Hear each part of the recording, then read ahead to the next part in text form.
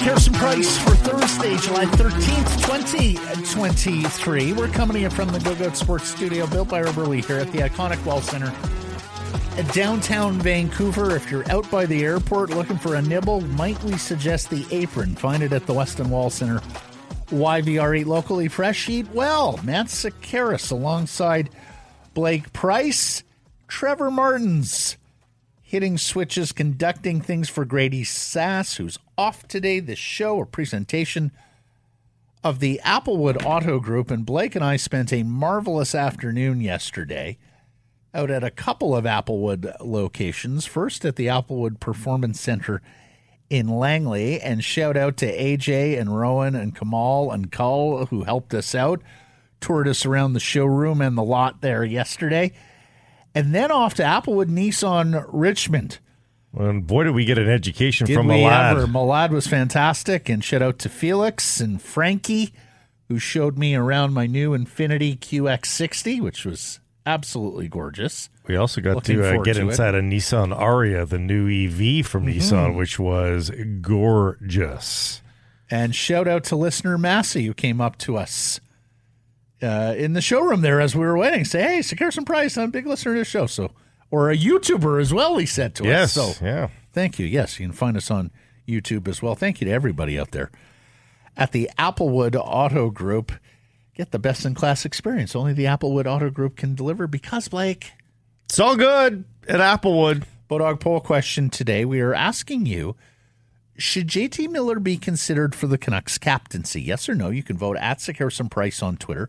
Bodog, your source, free casino games, poker strategy, and sports odds. Bodog line of the day for me, Argos Alouettes for Montreal Friday Night Football. Toronto's a strong team coming off a bye. Alouettes on the short week after traveling back from the West Coast. Don't love the number here at 5.5 points, so I'm just going to go Argos straight up to win at minus 230. 235 on your Bodog line of the day. We're asking this JT Miller poll question because of our interview yesterday with former Canucks assistant coach Jason King, who, of course, ran the Canucks power play for the last few seasons and did so quite successfully, talking about a unit that finished 11th, 9th, and 11th over the last 3 years. And one of the things that Jason said, and I'm paraphrasing here, is that JT Miller was the guy who was bringing the most input to him. He used the word challenged. And when he was done with his answer, it almost sounded like JT Miller was like a co-coach collaborator of the power play and what the Vancouver Canucks were looking to do on, again, what has been a successful unit. We know Rick Tocchet has talked about how the room was quiet, very, very quiet. I think part and parcel of why Quinn Hughes seemed a little more vocal as the season went along and then after Rick Tocchet took over for Bruce Boudreau was the fact that, he was making his bid, if you will, to be a leader in the room, to have the voice, to toe the coach's line about enough of the quietness. Let's get some energy, enthusiasm, some chatter going on in here. But if that is the profile of guy you were looking for as Vancouver Canucks captain, I mean, as much as Quinn may evolve into the role and be that voice, much like Henrik Sedin did, who was relatively quiet in his younger years and became a resounding voice for their dressing room by the time he was given the C. Well, JT Miller is the alpha, as many have said. Although, I am very curious, and we're only going to have to discern what's happening behind closed doors with little bits and bites throughout the course of the season. But we have heard, particularly in the end of season media availabilities, many players reference the quiet room.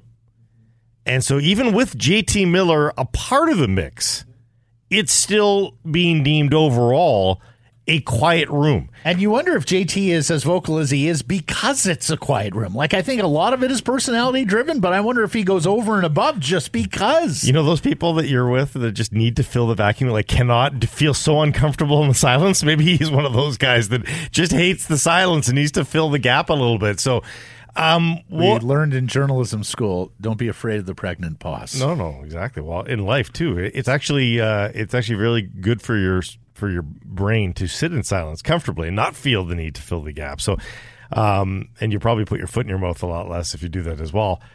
We'll see. We'll see if this group, because they get older and more mature as well, maybe that also brings out the personality and brings out the voices as well. But it's a quiet room right now, and we know he's one of the few guys that does open his mouth. I'm voting yes on the poll question. I do think he should be considered. I'm firmly still in camp Elias Pettersson as captain because I think he's your best player, and not to mention, I do think you need to turn the team over to your best players at some point here.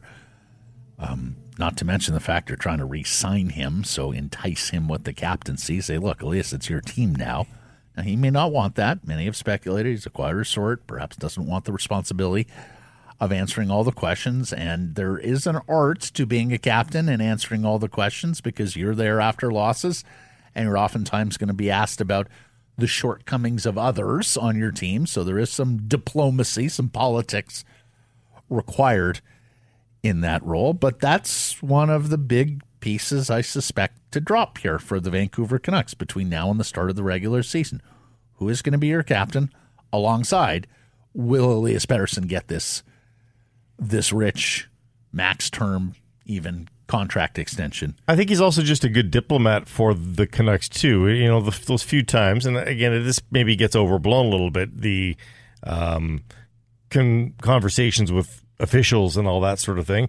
I think he'd be a pretty reasonable guy to talk to. Like, do you want JT Miller to be your diplomat? Well, I mean, he's already wearing a letter, so I mean, he's part of it already. Yeah. Yes, but no, you're quite right. Good cop, bad cop. We know who the bad cop is when you're talking to these officials. And the other reasons I'm for Elias is I just think he's a pretty bright guy. Yeah, I think so too. And also last year at the beginning of the year when he was showing more assertiveness and showing more of a comfort level, I thought, in terms of communicating, not just on his own behalf, but on behalf of others in that Vancouver Canucks dressing room. All right, yesterday we asked them, who needs a stronger season, Podkolzin or Höglander? We got 1,100 plus votes on this. Blake, who won the poll? We both voted for Höglander. Yeah, I think that's where it went. No. Really? Podkolzin got 59% of the vote to Höglander's 41%. I think that thinking is he's a better player. There's more expectation on him. We want to see the better season out of Podkolzin. Let me give you some of the rationale that we received. Trevor from the famous Chong brothers. I have a lot of trust in Höglander, even with a step back last year, but Pods hasn't shown a lot so far. Really? Wow. Mitch, Podkolzin. He has a different skill set than the other wingers on the team, also a top 10 pick that cannot be a complete bust if this team wants to be a playoff team. He needs to develop to be at least Barbashev level for the Canucks, not necessarily this year, but soon. Right, so that guy didn't put himself in the shoes of the two players. He's saying from a fan's point of view. Or from a club's point of view. Yeah, we need that player to step up, yeah. And look, you could interpret this question any way you wanted it. Mm-hmm. And then Ron says, I've given up on Höglander getting a fair shot in Vancouver, but I'm looking forward to seeing him in Abbotsford. This is a critical season for Podkolzin. And I think that's right as well. This is your third year in the NHL. This is your draft plus 4 year. This is where you need to start seeing things because there's not a lot of guys who get to 22, 23, and then suddenly take a huge leap. It happens. There are late bloomers out there, guys who are hurt or take a longer road in terms of learning the game and how to be their most effective out there. But typically, talent shines through pretty young.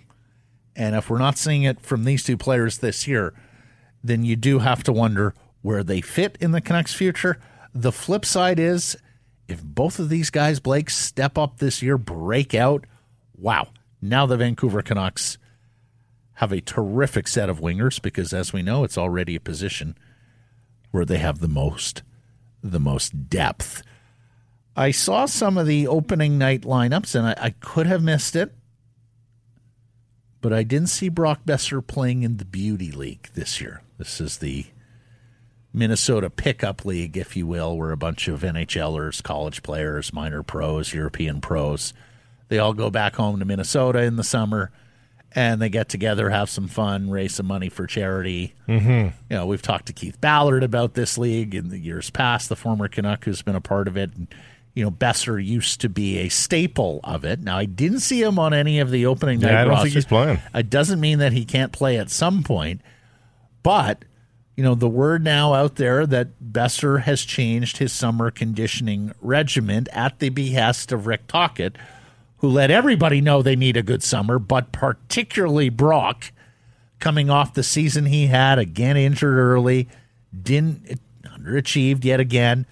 At one point sought a trade, has now recanted, said, no, I'm happy to be here. So I think this is a good sign for Brock Besser because, you know, you and I were talking about it. These pickup leagues where there's a fan base and you're keeping score, they can lead to some bad habits, right? Well, it's not the game that you play.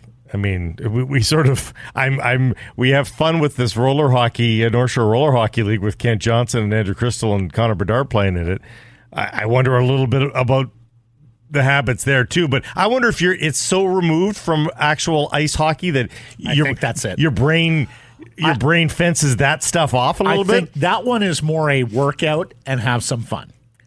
Whereas the Beauty League, because it is actually hockey. Yeah. And let's face it, kind of showcase hockey. Like, no one's hitting anybody. No one is still no defense, blocking shots or anything like that. Yeah, I mean, I think for certain players it can be fine. For other players, it's risky for bad habits. I think it depends on the individual. And then the other thing is, like, don't just play in a Beauty League game and call that your day. And who knows if that was it. That's the other thing I wonder about some of these guys who play in the Beauty League. Do they go, okay, well, you know, tomorrow I got my sweat on. I'll go play golf. I'll do this. I'll do that. I'll run some errands, but I'm getting my workout because I'm playing in the Beauty League game. I think Rick Tocchet, the Vancouver Canucks, and frankly, strength and conditioning programs the league over, are looking for a little more, are looking for something that isn't quite as informal. But honestly, I would think we are past that now, where NHL preparation is far more scientific than playing a pickup game. But, you know, Besser is how old here, Blake? 26 years old. And is now changing up his summer workout. Yeah, but we don't know definitively that it was the Beauty League and only the Beauty League for him. No, but, I mean, the indication has been from the coach who has spoke on this and said, you know, and I'm paraphrasing, but just, you know, Brock's changing things up. Hey, his career has gotten to the point where there's a bit of a crossroads here where he needs to change things. And this would be an easy thing to change. Absolutely. All right. Michael Dick is leaving the Vancouver Giants, and we always thought this would be a possibility. In fact, I think some people thought it might come sooner than now, because shortly after getting the head coaching job with the Giants, Michael Dick found himself getting some of these plum assignments with Hockey Canada. He was a well-regarded young coach. Tell us about where he's off to. He's going to be a Toronto Marlies assistant coach, so he's jumping into the pro ranks. He'd flirted with that before. He was up for the Stockton job in the AHL back in 2021, I believe, when Mitch Love took over there. And he's making the jump. It feels like he's been there a little bit longer than he has, although in junior hockey, 5 years with the team is significant. Now, the pandemic kind of robbed him of some games. So I guess in terms of actual length of time there, it has been a decent chunk of time, but in terms of games played, a little less so. But good luck to him. My personal interactions with him have been fabulous. Worked a couple of Giants games, and he's been a pleasure to work with and around. So good luck to Michael Dick. And I wanted to button this up from yesterday because we weren't quite sure of the reporting at the time that we were recording yesterday, but former Canuck Brendan Leipsic reportedly applying for Russian citizenship. This is according to the head of the SKA St. Petersburg club in the KHL where he plays. Now, this is the son of a Russian oligarch who is close to Vladimir Putin, Blake, so just take it with a grain of salt. This is translated from the TASS Russian news agency. Quote, "It's no secret that in North America he faced prejudice and injustice. And in Russia he received special support from fans, coaches, Shocking. and partners." He went on to say his favorite player is Alexander Ovechkin, and he grew up watching our best players. Maybe Brendan himself will play for the Russian national team one day. Yeah, I'm going to guess he doesn't. And I'm going to guess this is the last time we mention Brendan Leipzig's name on this show. Probably so. Yeah. Probably so. Let's talk Whitecaps because they got a big win at BC Place yesterday. You called it. Cordoba finally with his first Caps goal. We've been waiting for this. Another ballyhoo designated player who has fallen flat thus far with Whitecaps FC. And he scored. I saw T-Mart noted this on Twitter. He scored, but with an assist to the Austin defender who shoved his keeper out of the way. Well, very odd. But at the same time, he could have scored 3 times before he scored. He kept on passing up the chance to shoot, waiting for a bigger opening, a bigger gap to present itself. And in the end, hey, he scored, so no criticism there. No. But if he hadn't scored on that shot, we would have been like, why didn't you shoot here, and here? But he gets it, and he had an interesting celebration. Some interpreted it as an apology to the fans as he trotted into the corner with his hands raised. It was a big goal. Said it as soon as he came on. If there's ever a time to open his account, this would be it. It's a massive win. Keeps them on track. They've still got that games played column. If they win their one game in hand on everybody, because they've got a minimum of one game in hand on everybody above them. If they win that one game in hand, they jump into 5th place, I believe. Right, and they hold station right now at 9th. Needed the win because Minnesota, who's chasing them on the same number of games played, and Minnesota's the only team on the same number of games played, who is threatening right now.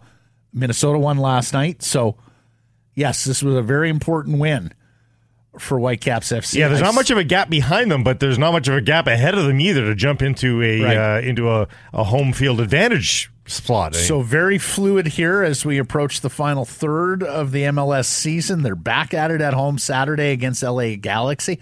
How about this stat that the PR department pulled up?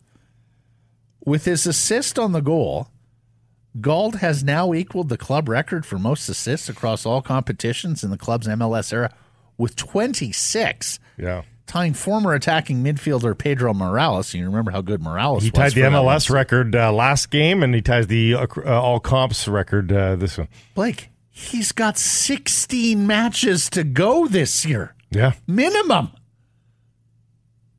I mean, he's just going to obliterate the club record here. Yeah. Yeah, I mean, in years to come, right? So he's going to keep on piling on here. I mean, over the course of his Whitecaps career, I think people are hoping that he's going to double that mark by the time he's done. He's been named to the Man of the Match Day starting 11. This is the 5th time this year already. Mm-hmm. I mean, he got off to a really slow start this year. Yeah. But he still might find his way into some MVP votes by the end of this if this continues the way that it's continuing. And, of course, over the Gold Cup, both Javain Brown and Julian Gressel lost yesterday. So I don't know if either of those two guys are ready to roll on Saturday versus Galaxy, but there is the potential here for the Whitecaps to put forth a best effort, certainly for Leagues Cup and maybe even for this final match. All right, now the big question. What's the matter, Vanny? Why did he get the yellow? Well, I mean, do you know what happened there? Some of that. We know he can sing rock star. Is he bringing some of that rock star attitude to the touchline? Well, there was 9 minutes of stoppage time. The VAR check there on the crazy Blackman foul at the edge of the box added more time. So by the time the free kick is given from just outside the area there, the save is made, ball is cleared, and they're at the 103-minute mark. So the kick is sprayed over the crossbar by Gallagher, and Van immediately starts to walk towards Josh Wolf, the Austin coach, to shake hands. Yes. and Josh Wolf turned his back. It was not because the whistle hadn't gone yet. Whistle hadn't gone, and so that's why the referee went over and yellow carded him for crossing out of the over the line, the coach's boundary there. And said, is that an automatic one, Blake? It's not. Is Vanny's comments about officiating earlier in the year coming back to haunt? I just think it was deemed to be a little bit tactless by the referee, if you're just wandering over to have a chat with the fourth official, no one's going to give you a yellow card for that, as long as you're being polite as well. But I think just it was a little aggressive on the referee's part. In his own eyes. The fact that he I think Vanny's got to watch out though, because those comments early in the year were so poignant, so strong. Yeah. That every official in Major League Soccer's ears perked up when they heard him. Well, it's a bit of a bully tactic, too, of end the game. Yes, it is. And the referee, of course, will say, I'll end the game, not you. Yeah. So, I'm in control here. Yeah. I'm the captain now. Yes, exactly. Vancouver Canadians are back in Nat Bailey Stadium starting tomorrow, as we've mentioned. Tomorrow, the rare Friday 7 p.m. start against the Eugene Emeralds. I know they often do the Friday nooners, and we're, of course, on 7 p.m. starts on Saturdays now that we have reached the summer season. Blue Jays took 6 college players in the first 10 rounds of the Major League Baseball draft, including Canadian lefty Connor O'Halloran out of the University of Michigan. His father, Greg, actually was a Jays pick, had a cup of coffee in the big leagues with the then Florida Marlins. Typically, the high schoolers, like we talked to yesterday, Sam Shaw of Victoria, it would be quite difficult for them to reach the Canadians level in their draft year, but some of these college guys do have a chance. If they sign, they could quickly progress to the C. So who knows, maybe a chance to see another Canadian pitcher and a third Canadian on the team if Connor O'Halloran is able to make it up to Vancouver with what's left of this season. Let's get to today's menu. It's brought to you by De Dutch, De Breakfast, De Brunch, De Lunch. Get it all at De Dutch. We'll do some hashtags, the best and worst of Twitter. Rob Williams, Rob the hockey guy, the national sports editor of the Daily Hive, is going to stop by. We have a long discussion with Rob on a couple of topics. Number one, we talk JT Miller and the captaincy. We also talk about the usage of Pettersson, Hughes, and Miller on the penalty kill after Rick Tocchet made some comments this week, Halford and Bruff, about how he's got to use them less. He can't go away from them, he says, because they're responsible for too many shorthanded goals and the PK improved under them. But he is trying to have to limit the miles on those guys playing in shorthanded situations. But we also talk about numbers you cannot wear as a new Vancouver Canuck after this business with Ian Cole first being assigned Luc Bourdon's number, only to give it back saying, hey, I didn't know I'd be the first to wear it after the passing of Luc Bourdon. We go to the people today as well. If you hear things on the show or see things on our social media platforms that you would like to comment on or question, by all means, you can email us live at sekeresandprice.com. Text 778-402-9680 to the Great Clips text message inbox on Twitter at Sekeres and Price. Let's get to today's golf report. It is brought to you by the Arnold Palmer Design Whistler Golf Club. We've been telling you about those client and buddy trips. You, the organizer, if you got a group of 12 or more, you play for free. They're also home to the Nike Pro Shop, exclusive footwear, apparel worn by Tiger, Rory, Brooks, Scotty, Nelly, and more.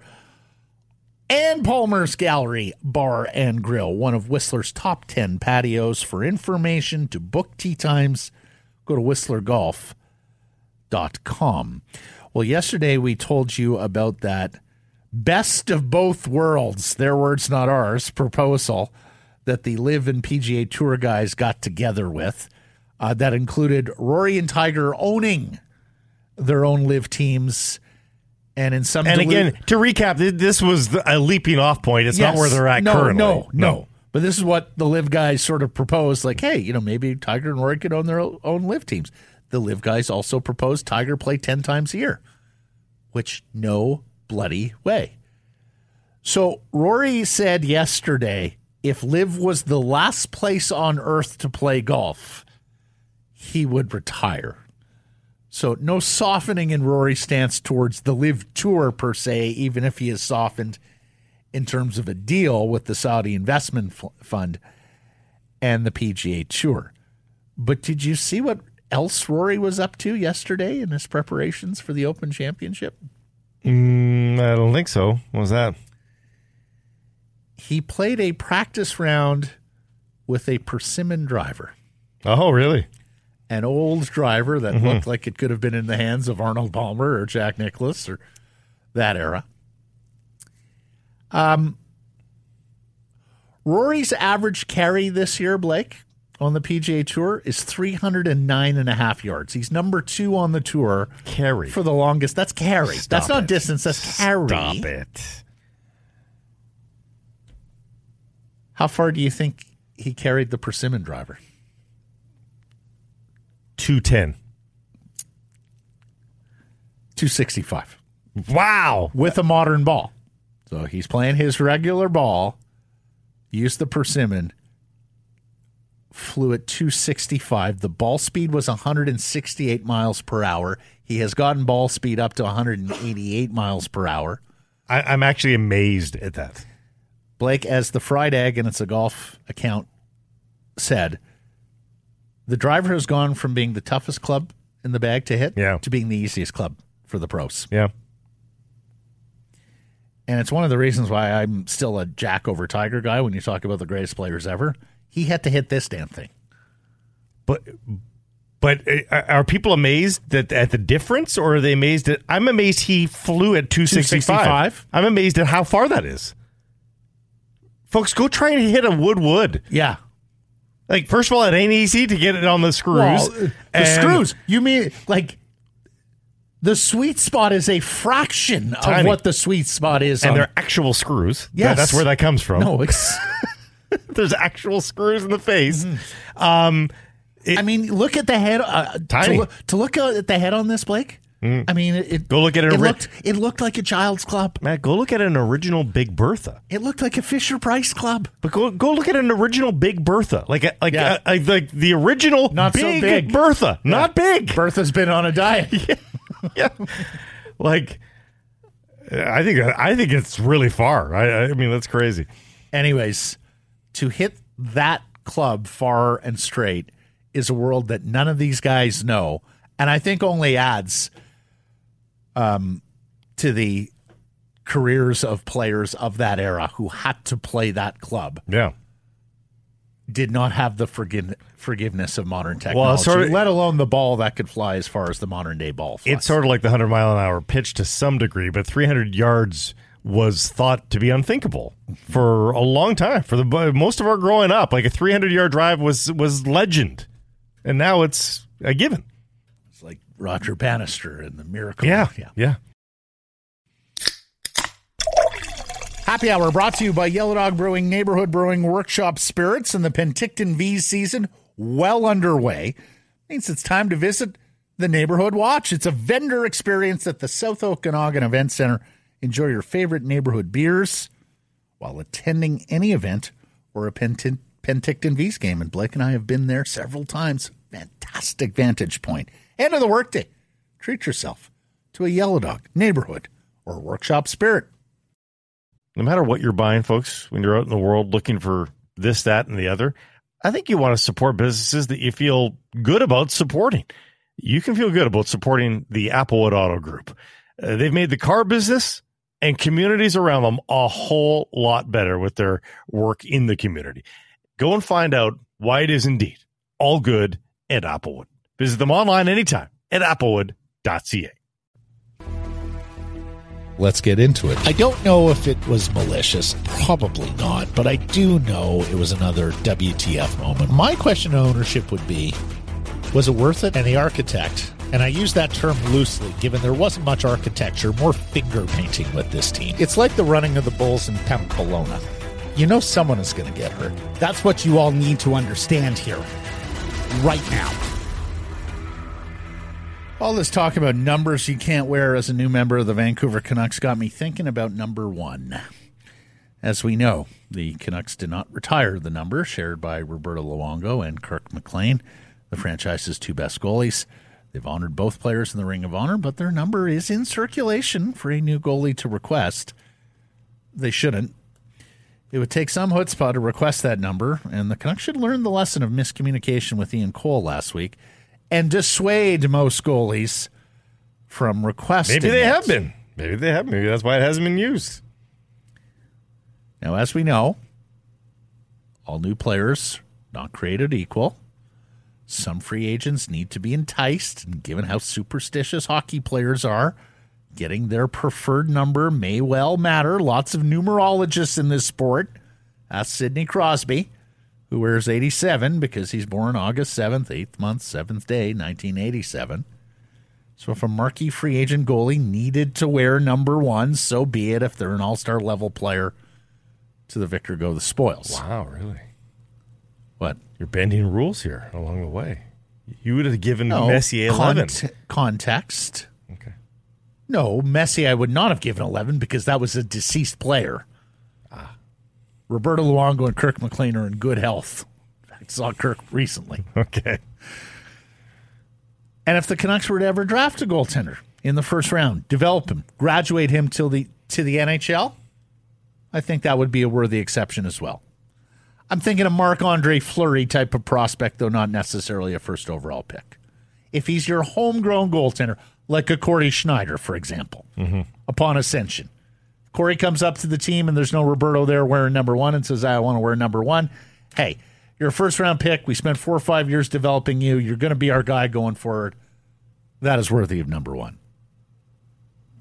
Now, Cole being announced at number 28 prior to knowing that the late Luc Bourdon was the last Canuck to wear it was a mistake that should improve the club's process when it comes to assigning numbers.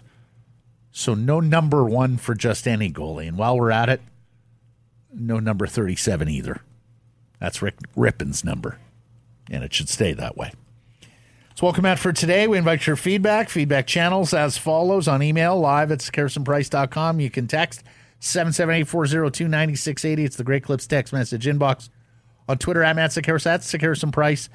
And Blake, we're going to have a blast today at Northlands Golf Course on a gorgeous summer day on the North Shore. It's Metro Vancouver's premier public golf course. You can book your tee times 90 days in advance.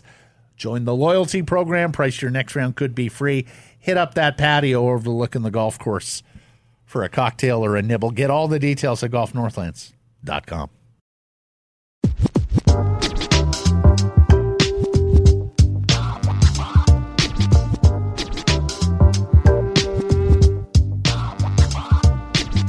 Sekeres and Price from Wall Center, a presentation of the Applewood Auto Group. And Blake and I were out visiting the Applewood Performance Center in Langley yesterday. It's like an everyday car show almost, you know? Like, oh my goodness. You want a unique vehicle, sweetie? Honestly, this is the place to go. Yeah. This is the sweetest rides you'll ever come across. From every vintage, brand new models to all the way down to some vintage stuff and some mods perhaps as well might even be for sale. We walked into the showroom and I was like a bug attracted to the light. There was a papaya McLaren sitting there and I just went directly to it. A brand new canary yellow 300Z. I don't think they call it 300 anymore. It's just a Nissan Z. Yeah, I mean, honestly, really. Z or Z, though? That is the debate.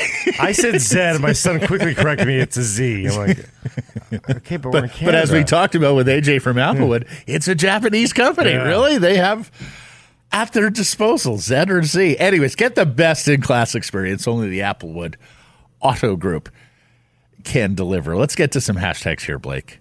The best and worst of Twitter. I'm going to lead us off at Nuclear Golf. Hashtag robbed.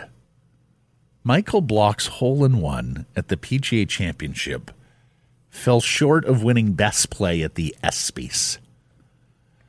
Justin Jefferson took home the award. And look, it was a leaping, falling backwards, one-handed catch in traffic in that fantastic Vikings-Bills game, one of the NFL games of the year, I want to say in December. We talked about it on the show that Monday. It was that kind of a show-stopping catch. Of that, there is no doubt. From a great game, and yeah, ESPN and the ESPYs might be a little football biased when they make these selections. But how do you take it away from a club pro with a slam dunk ace on the back nine of a major playing with Rory McIlroy? Well, that's the thing. He was already the story of the tournament. Yes. And then, like, that's not just the cherry on top. That's the orchard on top. Like, if we're doing the movie of that weekend and you put that character with the whole one, you're like, that's a bit over the top. Really? You know, like, that's too on the nose. I would have voted for Michael Block. As great as the Justin Jefferson catch was. It was a pretty good moment, that's for sure. At Michael Grange, we will get word on Canadian basketball's men's training camp roster for the FIBA World Cup tonight. Expectation is summer core, quote unquote, of 14 will be intact. So that means SGA, Murray, Barrett, NAW, Brooks, etc. Shea Gilgeous-Alexander, by the way, Nickeil Alexander-Walker are the two acronyms there. That's good. I mean, if there's not any scheduled disappointments here, no, that's good. Well, and it sounds that Trey Lyles is warming back to the program. And that's interesting because Lyles was a guy who was in, despite the fact that he moved from Saskatchewan to Indiana as a young boy. But he played for Canada as a junior. And it sounds like he is warming back up to the program. He had a pretty good year, actually, in Sacramento. So, yeah. And Maple Jordan? I asked someone about Maple. I think Maple, if he is ever playing, it's going to be the Olympics. And Kelly Olynyk would probably need one arm and one leg for him to drop out of... Like the Monty Python night, yeah. Kelly Olynyk will play for Canada. You know he'll play. Speaking of, at Hockey Canada, team is ready to compete at the 2023 #Hlinka Gretzky Cup. This is our summer under-18 team. It's also a decent way to gauge how we're doing as a province, producing elite hockey players. 4 BC players on this team, all of them forwards. Jordan Gavin from Surrey, who plays for Tri-City in the Western League. Ole Josephson, if you want to go soft, from Victoria as a Red Deer Rebel. Carson Wetch is from North Vancouver and plays for the Calgary Hitmen. And Caden Lindstrom from Chetwynd, British Columbia, who plays for Willie Desjardins and Medicine Hat. So there are a couple of right shot defensemen on this team that could very well be top 10 picks next year. Zane Parekh is a defenseman with the Saginaw Spirit in the OHL. Henry Muse with the Ottawa 67s. Both of them have sort of top 10 first half of the first round buzz heading into their draft year next year. Yeah, it's... which, of course, will be headlined by another British Columbian and Macklin Celebrini.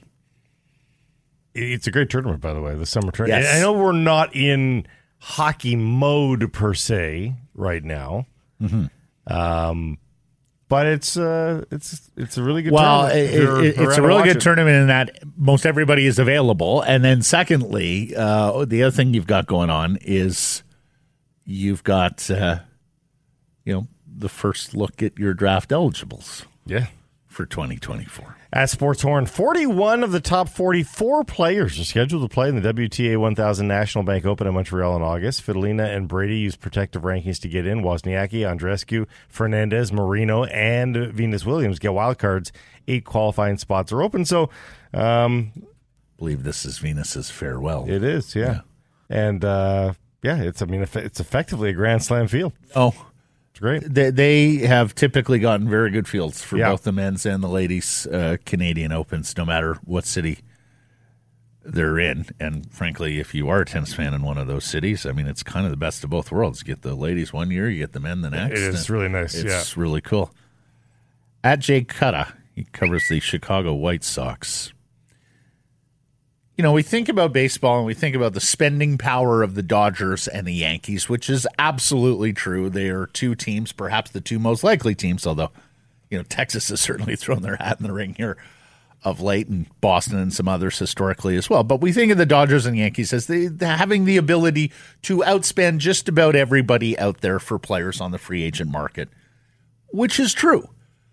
But one of the reasons the Dodgers and the Yankees are the Dodgers and the Yankees is that historically, they have been two of the best draft and develop organizations in the sport.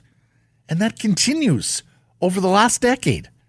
I'm not sure there's this is not a coincidence. The last 10 years of drafts, percentage of each major league team's picks that made it to the majors. Number one, the Houston Astros, who have probably been the best team over the last decade, right? Cheating notwithstanding. 23%. Number two, the Los Angeles Dodgers at 20%. Number three, the New York Yankees at 20%. The good news here is both teams of local interest here. The Seattle Mariners finished 7th on this list at 17%, and the Blue Jays are also at 17%, finishing 9th in the majors, drafting over the last 10 years, getting picks to the bigs, which is harder because you're projecting high school, players, 18-year-olds playing in like a suburban Philadelphia league. Like, they're not exactly playing against guys who have major league aspirations. So it's much more difficult for the scouts to project what they'll do against pro competition. The final one for me, and it's not in sports, but it's going to be interesting to see how it cross-sections with sports. At Discussing Film, SAG and AFTRA is officially going on strike. This is the first time both actors and writers are on strike in over 60 years. Matt, content might not be great in the fall. No. If you're a Netflix fan. I've already noticed it in a few places. So you wonder, is sports going to get a major bump? That content is all scheduled in. It's coming. And the new stuff on the streamers may not be. You wonder if ratings are going to hit all-time highs here for the streamers, for the sports streamers at the very least. We were discussing this yesterday when we were at Applewood and had a couple of minutes. The president of SAG-AFTRA is Fran Drescher, the nanny. Yeah. You wonder if she was elected solely because who wants to be across the bargaining table from that voice and that laugh? Maniacal it would become. And that's hashtags for today.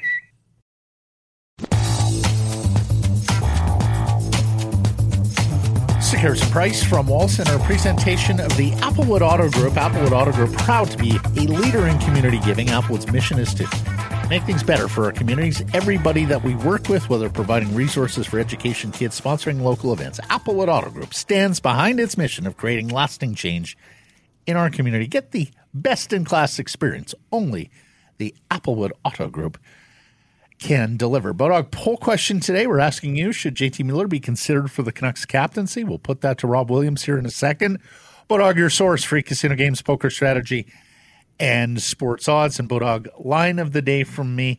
Everybody is hoping for that Djokovic-Alcaraz final, but I'm going to take the underdog here, Medvedev to upset Alcaraz at plus 200 on your Bodog line of the day. Here he is, our Thursday regular from the Daily Hive, the national sports editor, Rob the Hockey Guy. Rob Williams, how you doing? Doing great, fellas. How are you? Yeah, fantastic. He was Rob the Golf Guy earlier this week. I saw the swing. Yeah. Did you get bashed around? Two separate people saw me at Old Shaughnessy Golf Club and said, Rob the Golf Guy. One of them was J-Pat. No, I'm a terrible golfer, guys. I got into it in the pandemic, and I do it, but I don't do it very well. So I won't take. Yeah. I wasn't bragging with my golf swing there. Yeah. No, honestly, you look at it and you go, "It's a stationary ball sitting on a tee. It shouldn't be as hard as it is." Oh my gosh! Alas. What do you think? We had a insightful interview with Jason King yesterday where he talked about JT Miller's contributions and he used the word challenge, but I mean, it effectively sounded like he and JT were collaborators on how best to structure that Canucks power play that has been so good for the last couple of years. We are without a Vancouver Canucks captain. We anticipate one is coming by the fall. What do you think?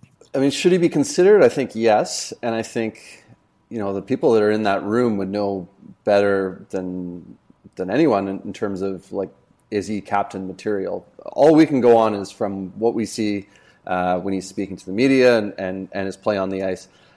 I mean, his play on the ice, I think, has been erratic. I think that's fair to say. I think, his defensive issues, his outbursts, to me, that doesn't scream captain material. When you hear him speak in the media, definitely captain material. Like he says the right things. He's always willing to stand up and talk. So in that sense, yes, I think he's a distant third behind Quinn Hughes and Elias Pettersson. And hearing Rick Tocchet speak again about when he asked about that question this week, I thought it was interesting that he first talks about Quinn Hughes and talks about how how much he's becoming more of a leader. And with Pettersson, when he talks about Pettersson as a captain, I find that he's sort of talking about him sort of like coming out of his shell. So I just sort of reading the tea leaves there. To me, it's Hughes is the leader. Is the leader? I think. Yeah, really? If I had to put money on it, I would put my money on Quinn Hughes right now. I think Tocchet wants a vocal captain, and I think that's part of the reason why you saw Hughes get more vocal. But they're like political parties right now, honestly, and I think there is still a big JT Miller support system. I think both within the organization and in the fans. Like, what do you think the fans will say to this poll question? I don't think the fans are in favor of Miller being the captain. I think there's been enough noise around him the last couple of seasons that I think that Miller for captain will not generate a ton of support. I think most fans probably want Elias Pettersson to be the captain, probably think he should be the captain. And I think my view on this is if Elias Pettersson really wants to be the captain, he'll be the captain. But I don't know if he's suited for it. And that's not a slight against him. I don't know that it really suits his personality. I don't think he likes necessarily, being peppered with questions in the media. I mean, I don't know that any of the players love it, but I don't know that that's a part of the experience that he necessarily embraces. He does it, but does he embrace it? Is he going to want the extra scrutiny, the extra spotlight on him? The spotlight's already bright on him, of course. I'm not sure about that. So I sort of view Hughes as a bit more in that sense, just from everything that we've been hearing from Tocchet the last few months. I feel like Hughes is kind of jumped ahead of Pettersson as the odds-on favorite now. Well, and of course, Hughes and Miller are under contract for 24-25. Elias is not, so there's that complication. If he wants to dangle that out. All three players have a lesser risk of being injured potentially because Rick Tocchet keeps on saying he wants to play the superstars and these captain candidates a lot less on the penalty kill, so maybe less block shots and yet these are pretty decent penalty killers, particularly in the case of Pettersson. Yeah, I think this is one of those things where everyone's like, well, we'll believe it when we see it, right? Yeah. I think it's and he didn't say he was going to take them off entirely, so I think that makes sense. And I think it is sensible to cut back their minutes on the PK. They were, Miller and Pettersson were among the league leaders in average ice time among NHL forwards last year. Hughes was among the leaders among the defensemen. So I do think it makes sense to cut back their minutes. You're not going to cut back their minutes at even strength or the power play. So you pick the penalty kill, I suppose. I think with Miller, I don't think the PK is a strong suit of Miller's game. So I think that makes a lot of sense. I think he probably ended up on the PK a lot because they just didn't have a center that could win a draw, right? So like they have to put him out there. I think the addition of Teddy Bluger will help a lot in that regard. So you put Bluger on the PK. I think that allows you to rest Miller a bit more, especially now he's getting into his 30s. I don't think this is a guy who should be playing like 23 minutes a night. With Pettersson, I think it's a little bit more of an interesting situation because I think Pettersson was their best penalty killer last year. This is a guy that's getting Selke Trophy votes. Is that someone that you don't want on your PK? I mean, if your PK can be good without him, fantastic. You rest him and you save him for more offensive minutes. But otherwise, I think you're in a situation where you're probably going to need Elias Pettersson on the PK. And then as far as Quinn Hughes, they have a few more defensemen now that can kill penalties, so perhaps that bumps Hughes down the pecking order a little bit, and I think that's sensible. I think he was fine on the PK. I don't think he was like he's not like Pettersson of defensemen on the PK. So Resting Hughes a little bit more there could make some sense as well. I still think they're going to be a very top-heavy team in just about everything they do. I think, if you're Patrick Allvin, I think you're looking at it in terms of, okay, we've made some necessary adjustments at the bottom end of the roster. We have one more year where we're going to have to lean on our stars to do just about everything for this hockey club. And then maybe once we get to the summer of 2024 and some money shakes free, you're going to be able to start, adding bigger game here, third line center, another top four defenseman, some guys who can take some of the burden off of the Vancouver Canucks stars. That would be my best guess, at least as we sit here on July 13th, thinking most of the heavy lifting is done in the summer. When you look at their penalty killing forwards, like who are the candidates to play on the PK? I mean, I could see the first two guys coming over the boards being Teddy Bluger and Ilya Mikheyev. I don't think we saw. That's right. We didn't see the best of Ilya Mikheyev last season, so I think you could have those two guys be the first over the boards on the PK. But then who's after that, right? Like who's going to win the Pettersson and Miller, right? Can Elias Pettersson win a draw? Like, I mean, that's an area of his game, one of the few areas that he still needs to really improve. If you can trust Pettersson to win a draw, then I think you can have him go over the boards and then, pick someone. But after that, it's like, if you look at the guys that were most used among the forwards under Tocchet, it was Nils Aman, it was Dakota Joshua. So are those surefire guys? Like Phil Di Giuseppe, I think he can kill penalties, but I don't know if he's going to have a regular spot in the lineup. And Höglander or Podkolzin would be a great opportunity. That's why those two kids need to. Yep. Yeah, and I was just going to say Vasily Podkolzin. I think that's something like I think this is the year in training camp. Certainly, I would love to see them try Podkolzin on the PK and give him an opportunity to win that spot. And maybe that gives him a few more minutes. Maybe if he's playing on the third line, but now he's getting PK minutes instead of playing. It's 10, 11, 12 minutes. Maybe now he's playing 13, 14, 15 minutes, right? And I think that would be good for his development. Yeah. Let's move along here, Rob. Numbers you can't wear as a Vancouver Canuck. I saw the post from Offside earlier in the week, just setting the record straight after all of this business with Ian Cole, where, let's face it, somebody should have mentioned Ian Cole before it was announced what number he'd be wearing. Hey, by the way, did you know this is Bourdon's number, and nobody has worn it since? So take us through every number you can't wear with the Vancouver Canucks. That's right. So every number you can't wear with the Vancouver Canucks. I figured that people needed a primer, a refresher here, because there seemed to be some confusion with some fans. It seemed to be a lot of the same fans that think that the team can never do anything wrong, but that's another side issue. But yeah, you look at all the numbers that you absolutely can't wear. I listed, let's go in order here. So the first numbers you can't wear a number that's already been taken, right? You can't have two number 40s, can't have two number 43s. But of course there have been situations where, and I was trying to, refresh my memory on this. Like, can you think of the times where a player came to the team, wanted a number, the number was taken, and then they ended up taking that number from someone else? So who changed themselves? Who changed the numbers? Bought the number, basically. They used to buy numbers. Exactly, right? So I was thinking about this. One of them, remember Brandon Sutter gave up his number for Louis Eriksson.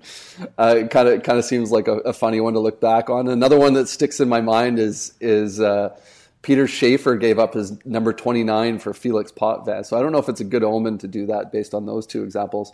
No. Of course, you can't wear a retired number. There's 6 retired numbers, so you can't wear those.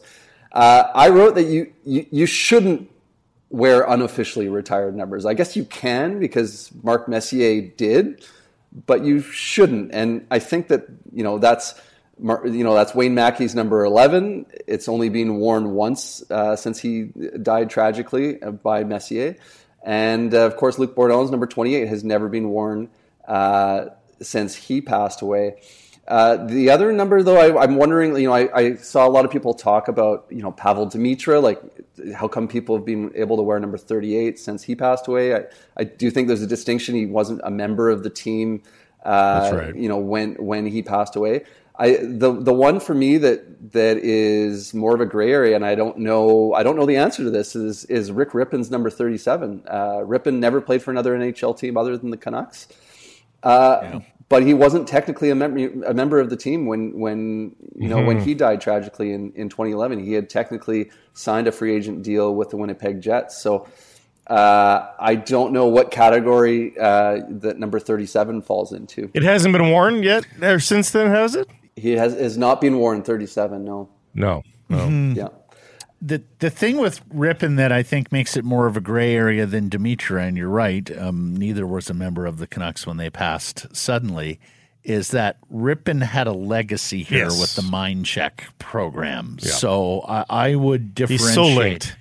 Yes, Pavel Demitra, I think, was more known as a St. Louis Blue, whereas Rick Rippon was absolutely more known as a Vancouver Canuck. So I'm with you on 37, and if 38 has to be worn, so be it.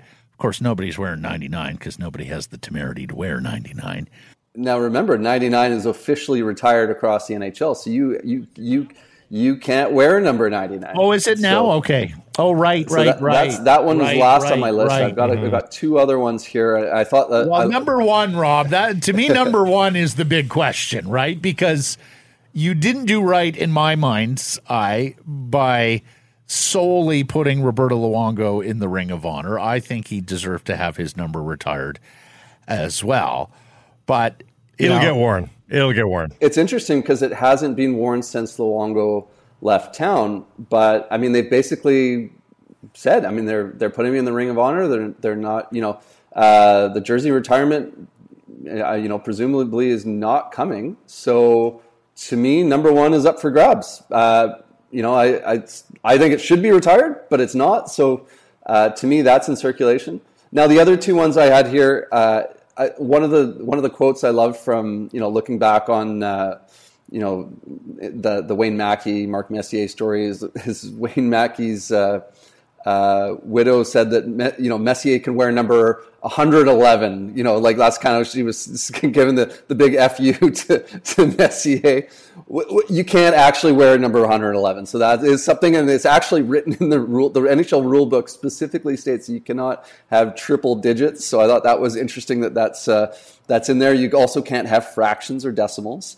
And now the last one that I think is interesting as well here, and I don't really have any memory of this, but the NHL used to allow players to wear number 0 and 00, though they got rid of it in 1996 after Martin Biron.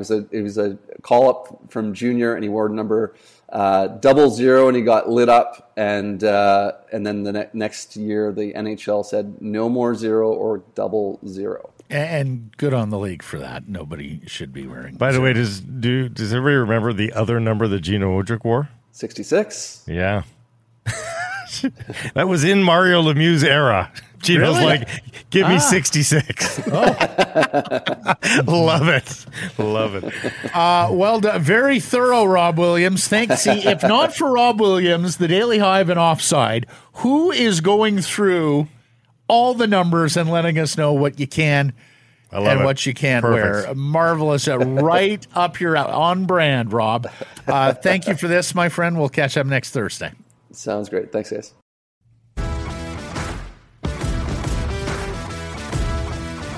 Oh, to the people. Yes. Let's go to those people, shall we? We have to go to the people and miss the people there. It's been a long, frustrating time for people here. To the people we go. And to the people we go, brought to you by our man of the people, Jason Hominick of Jason.mortgage. But here's the thing, Jason doesn't just do residential mortgages. He does commercial mortgages as well. If you're a business owner looking to buy your building, a builder, developer looking for options beyond your bank, get Jason's expert opinion. Find him at Jason.mortgage. A terrific question here from Matty G on Burrard. He says, question, boys. As much as I love Trevor Linden, he's my all-time favorite Canuck. Not meant to discredit him. But if you could redraft 1988, Why are we doing this? does Modano still go number one? Who do you draft? Given now that we know each player's outcome, Mark Recchi for the games, points, won a cup. Solani for his goal scoring, won a cup too. Rob Blake for his defense, also a cup winner. Roenick, Brindamore, Amante, McGillney. Lino, a fabulous leader, a fabulous player, but this is when the onion gets sliced thinly, right? And that Right. you're great, but if you've got everybody at your disposal, yeah, you probably don't take Trevor Linden. No, knowing now what you know, and frankly, as much as Mike Modano was a complete center iceman, Yeah, he's probably not deserving the first overall, maybe. Yeah. I think I might go Rob Blake. I think I might go Timu. You're talking about a number one defenseman. Rob Blake was the definition thereof. 700 goals is pretty good, too. Yeah, no, it certainly is. But he is a winger. He is a winger. Yeah. It's harder for a winger to drag a team forward. But he literally is averaging a half goal per game. Every other game, you get a goal from Timu He's a Solani. 40-goal scorer. Of that, there's no question. I mean, Rob Blake was a complete defenseman. Could really shoot the puck, could move the puck, big, physical, strong guy, minute muncher, hit people, penalty kill. It's a terrific exercise. And, Maddie, you can do it on more drafts than just 1988. Basketball, Phil, tell me I'm wrong. The NBA should rotate the championship round of the new NBA Cup to non-NBA markets to promote the game in those markets and see if those cities are interested in expansion. Vegas first, then Seattle, Montreal, Mexico City, Vancouver, in that order. I think they're taking it to Vegas, Phil, because NBA players love Vegas, and so that's a little bit of extra sugar for participating in this tournament. I don't mind the premise, though. Leaf with a great suggestion. I think we'd see a highly contested in-season NHL tournament if the winner had optional attendance for the All-Star game. Except that only applies to a couple Two of to players. three, maybe, Yes. max. Yeah, that's true. North Shore Dan, tell me I'm wrong. With Megan Rapinoe's impending retirement, Christine Sinclair will once again not get the credit and attention she It's a great deserves shout. You're in not her wrong. World Cup swan song. Absolutely right, Dan. Yeah, Rapinoe's always been a headline grabber. Christine is not, and that will. And you know what? Here's the funny thing here, Dan. Christine might love it that way. I don't know. I don't know if she might. craves that limelight at all. So She I might. mean, you want the respect. You want a legacy of sorts, but I don't know that she necessarily needs like that 30 for 30 film or anything like that on herself. Honest AB, tell me I'm wrong. How Canuck Nation feels about Roenick will be tied to how Axel Sandin Pellikka, who was drafted 17th by the Red Wings with the pick, Vancouver got from the Islanders for Horvat. If ASP is playing NHL games in 2024, many will not be happy. And here, Honest Abe, I did a welcome mat on that after the draft. It wasn't just about the Canucks picks this year. It was about the picks used by Detroit in the first and second round in the Filip Hronek trade, and they will absolutely, like Rasmus Andersson, right, the Calgary defenseman taken with the Sven Baertschi pick, and others, Dylan Guenther, we will also know those names and have them tied to Canucks lore. Surrey Troy, toilets in Thailand are dreading the new Burger King cheeseburger, not to mention the partakers' colons. Hashtag sounds like a YouTube challenge. The Burger King not cheeseburger familiar. in Thailand is not a burger at all. It is just a cheese sandwich Oh, with 20 pieces, I believe, of American processed cheese. That's all that it is. A bun and like an inch and a half worth of American cheese. yeah. They're selling that. That's a thing. That probably costs Burger King 41 cents at most. Robert, responding on YouTube to our interview with Jason King, says Miller's end-of-year press conference appearance surprised me. He was head and shoulders the most articulate, mature person interviewed. I'd previously thought him as moody, also a bit of a redneck due to his background, political views, whatever they may be. JT Miller, He's all of the above. just about every time that he has been interviewed, has given articulate and mature answers. And I go back to that press conference where he's glancing over at the PR guy in the final days of Travis Green. He's a lot. He's a lot of things. He's a very textured guy.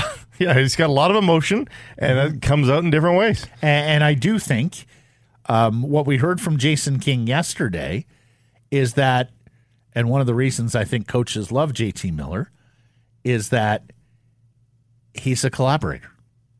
Okay, we're doing this. Why? What about this? What about that? Jason King used the word challenged. And I think that's good for a coach or for a teacher because it means that they're taking the information in, they're processing, and they're coming back with responses or questions. And I think that's where you grow. And I think that's where you should get to best or to better practices. Here's an account calling itself JT Miller, 1641. With having Petey and Miller on the wings for the power play, you almost have to have a left-handed bumper slot player because if you put a right-handed player in the bumper slot and make Petey the play driver, that would make Miller a non-factor as he can't even one time if Petey wants to dish. Miller continues to be the play driver. At least Petey is always an option. Yes, for the one-timer. We've touched on this before that it you don't have to change much if you just get a lefty in there. On YouTube, The Artist, has anyone even confirmed if Philip Hronek is ready to play for the start of the season? He was an injured asset when he was acquired. I believe we heard the general manager, Patrick Oveen, talk about if it was the playoffs, he would have played. He would have played. So he was held out. Was he banged up? Yes, sure he was. But he could have played. Yes, it was precautionary. And the the games had no stakes. And incidentally, as per the bumper spot and the handedness, Beauvillier's a left shot. So that's why King name checked him. Who's the first backup center if you have PD, JT, Bluger, and Amon? Wouldn't you want to keep Dries as a number 13 or a number 14? Yep, may well be. If you're caught and that's the only option, and Dries had a nice season, so I think you think Dries would be of any risk of being claimed on waivers? Yep, potentially. If guys like who got claimed last year, Lane Peterson, Zach McEwen. But remember, the best time to get a guy through waivers is when you're setting that opening night. Jacob Markstrom got through waivers once upon a time in that spot. This is Chris, who says Myers may go for free or close. Keep him until the deadline. Garland may not go for anything. Also, if you want to return even a third, trade Beauvillier. And let's face it, the Canucks need more speed and grit. Podkolzin and Höglander are all that, minus being heavyweights who cannot penalty kill or close out the point in our end anyway. They just need to be developed as defensive forwards, which is their destiny, Obi-Wan. So trade Beauvillier or retain and trade Besser and then sign another. The Isles had Beauvillier on the block for a full year. Nothing happened. The Canucks have had Besser on the block for a full year. Nothing's happened. So in a vacuum, sure, but they can't seem to do it. Ron on Frankie Corrado's interview last week about the speed in the National Hockey League. Russ Courtnall could skate like the wind. Unfortunately, he couldn't process the game even close to the same page. And our buddy Grady adds Jake Virtanen also, right? Speed in and of itself does not make you... No, Jake had speed and size, and it didn't work. And then lastly, Baines23 on TikTok, when we put out the video going, Comtois, Heinen, Dumba, Suter, is trade Tyler Myers, sign Matt Dumba. And that approves your right side, I think.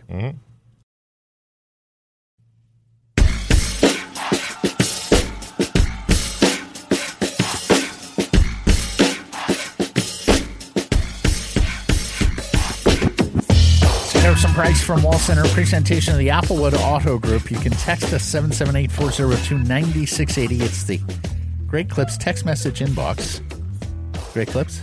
It's gonna be great. Marvelous. Let's get to errors and omissions from yesterday's program before your Bodog line of the day. I have resolution on both matters that were left dangling. Or dangling. Yeah, dangling, probably. It was 11 goals for Bo Horvat on the power play before the trade. And then you asked me who pitches in the event of a home run derby tiebreaker for the All-Star game. That's it. And as suspected, first of all, the batters are predetermined. Yeah.